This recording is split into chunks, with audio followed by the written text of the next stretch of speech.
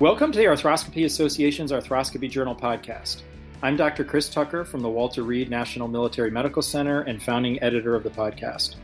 Today on the podcast, we are discussing the use of balloon spacers in rotator cuff surgery. I'm excited to be joined for this discussion with Dr. Niraj Kallore, an associate professor in orthopedics at the Virginia Commonwealth University in Richmond, Virginia. Dr. Kallore completed his initial orthopedic residency in his native country of India, and then he completed 2 adult reconstruction fellowships at the University of Minnesota and VCU, followed by a sports medicine fellowship at the American Sports Institute in Birmingham. Dr. Kallore is active with multiple professional societies, including ANA, and was recently introduced as the first visual abstracts editor for the Arthroscopy Journal. Dr. Kallore was the senior author on the article titled Implantable Subacromial Balloon Spacers in Patients with Massive Irreparable Rotator Cuff Tears, a Systematic Review of Clinical, Biomechanical, and Financial Implications, which was published in the December 2020 issue of Arthroscopy, Sports Medicine, and Rehabilitation, the open access companion journal to the Arthroscopy Journal. His co-authors include William Johns, Nikhil Alane, Kevin Lacey, Gregory Galladay, and Jennifer Vanderbeck. Niraj, congratulations on your work and welcome to the podcast. Thank you, Chris, for that kind introduction. I would also like to thank the Arthroscopy Journal and the Arthroscopy Association of North America for having such a successful podcast. And also congratulations for just having done your 100th episode. Thanks. Niraj, can you tell us why you decided to perform this systematic review on this particular topic? Well, Chris, I have been taking care of chronic irreparable rotator cuff tears in my patients. And what I noticed, a lot of frustration on the part of patients because of post-operative restrictions, a lot of rehab, and in general, a lot of disruption of their life because of this surgery. So I was on the lookout for some alternative options. So this subacromial balloon spacer appeared like a very clever alternative to some of the current treatments for massive irreparable rotator cuff tears. So I started looking evidence on that one, and that's why I conducted this systematic review. Can you set the stage for us by giving a quick summary of the principles behind using a subacromial spacer and how that might work, both biomechanically and clinically, to improve shoulder function in these patients with irreparable rotator cuff tears? Sure. I think this is based in sound biomechanical principles. So the subacromial balloon spacer, it prevents superior migration of the humeral head. So it restores the glenohumeral contact point where it should be. So it helps the anterior and posterior rotator cuff force couples to work properly. Also lengthens or restores the deltoid lever arm, kind of similar to an SCR or a reverse shoulder arthroplasty, and that helps with the range of motion. It is also noted to reduce the peak subacromial contact pressure, and that may have implications in helping recovery after a partial rotator cuff tear or complete rotator cuff repair or even an SCR. The stated purpose of your investigation was specifically to determine the clinical, biomechanical, and financial impacts of the use of these subacromial balloon spacers in the management of irreparable cuff tears. Can you share with us your results in each of those 3 domains? Yes.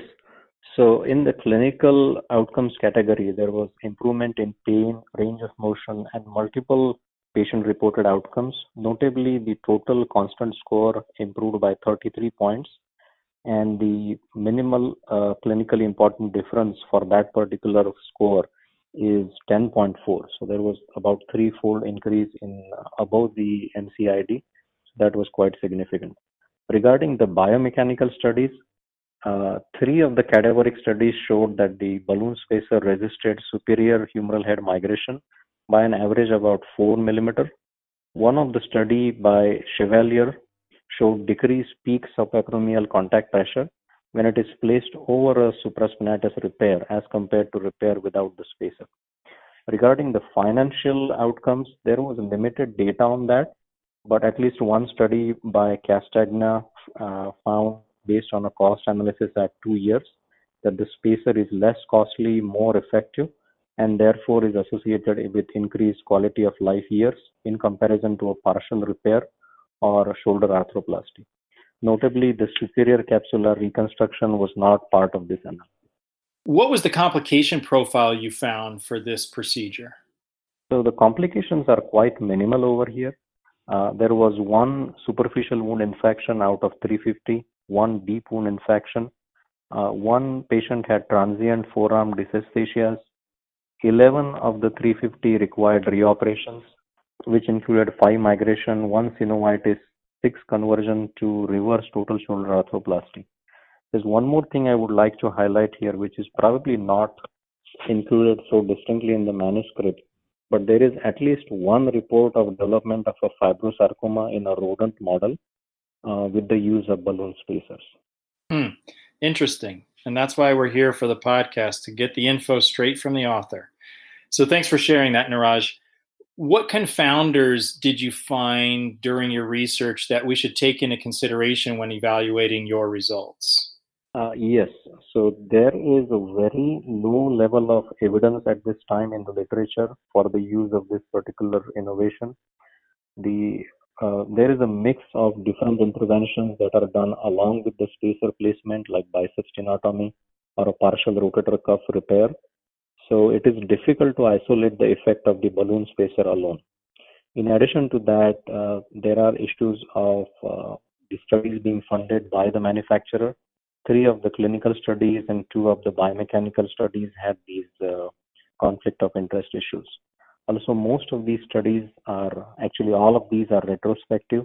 They do not have control groups. The length of follow-up is actually okay.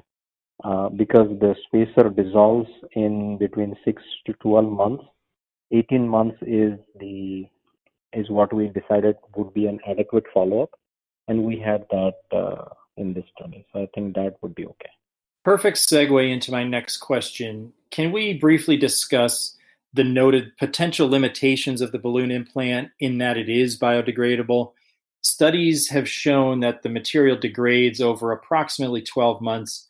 One ultrasound study showing 50% were not detectable at 6 months, and another MRI study has shown in 19 patients complete resorption by 3 years. However, the clinical studies are confirming that improvements in pain and functional scores persist even out to the 5-year point. What are your thoughts on that? See, that is a very interesting thing, and that has also been noticed for our massive rotator cuff repairs, that these do have a high re-tear rate, but even if they re-tear, somehow the patient's pain and function continues to be acceptable to the patient, even though we may think that they have re-tears. And I think there is something similar going on here. It may be that when it dissolves, it leads to enough scarring in the subacromial space that somehow it maintains the force couples in the shoulder, or maybe it retrains the muscle to function in a way where they are still depressing the humeral head. That way the glenohumeral contact is maintained. Something of that nature is going on here. That is not fully understood. So may I ask you, are you using this implant, the subacromial spacer, in your own practice? And if so, what are your indications? So currently I'm not using this implant. It is not FDA approved yet in the United States. And the only other guideline that exists about this is from the National Institute of Healthcare and Excellence from United Kingdom. That says there is limited evidence at this time. It should only be used for research purposes at this time. So I do not think we have enough evidence to start using it, but I'm really excited about trying it or doing some kind of studies about it once it goes through the approval process. And one more thing about this is currently I think there are 2 randomized controlled trials that are going on. One is in the US, comparing it with partial repair, and another one in the UK that's comparing it with just a debridement.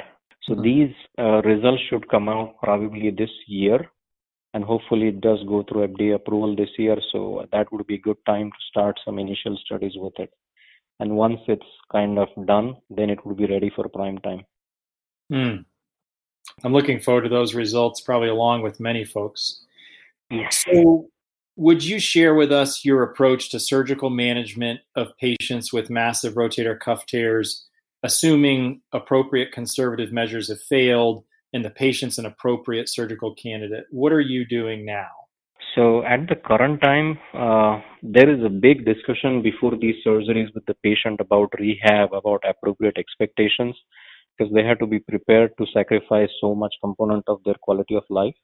And if they are appropriate candidates and they're appropriately motivated, my current preference is to try as much biologic restoration as possible. So even if it is a partial repair and maybe with an augment with like an acellular dermal graft, that is my current preference. If that is not suitable, then SCR and then reverse shoulder replacement, that is the order of preference. Based on your findings in this systematic review, do you think your management of rotator cuff tear patients will change at all if and when the balloon spacer becomes available for use in the United States? Well, I am a big believer in shared decision making. So what would change once this is approved is that I would be able to discuss with patients that there is this approved device and these are its benefits and its complications. And I imagine that a whole good number of my patients would actually opt for this particular device. So it would actually change the management of massive rotator cuff tear significantly. In addition to that, I think there are some yet unknown uses of this spacer, like over top of a partial repair or over top of a repair under tension or over top of a dermal graft or an SCR. So there are multiple other applications which have not been properly explored yet. So this is an exciting area for further research. Agree. Lots of potential for future studies, and I think it's promising. I'm excited as you are to see what the future holds for this over the next couple of years. So Dr. Kalluri, I want to congratulate you again on this work. I want to thank you for sharing your time and your thoughts with us. Anything else you'd like to share with our audience before we part ways? No, I think thank you for having me for this podcast. And again, congratulations on crossing the anniversary of your podcast. Thank you. I appreciate that. Sorry. Dr. Kalluri's article titled Implantable Subacromial Balloon Spacers in Patients with Massive Irreparable Rotator Cuff Tears, a systematic review of clinical, biomechanical, and financial implications, can be found in the December 2020 issue of Arthroscopy, Sports Medicine, and Rehabilitation, which is available online at www.arthroscopysportsmedicineandrehabilitation.org. This concludes this edition of the Arthroscopy Journal podcast. The views expressed in this podcast do not necessarily represent the views of the Arthroscopy Association or the Arthroscopy Journal. Thank you for listening. Please join us again next time.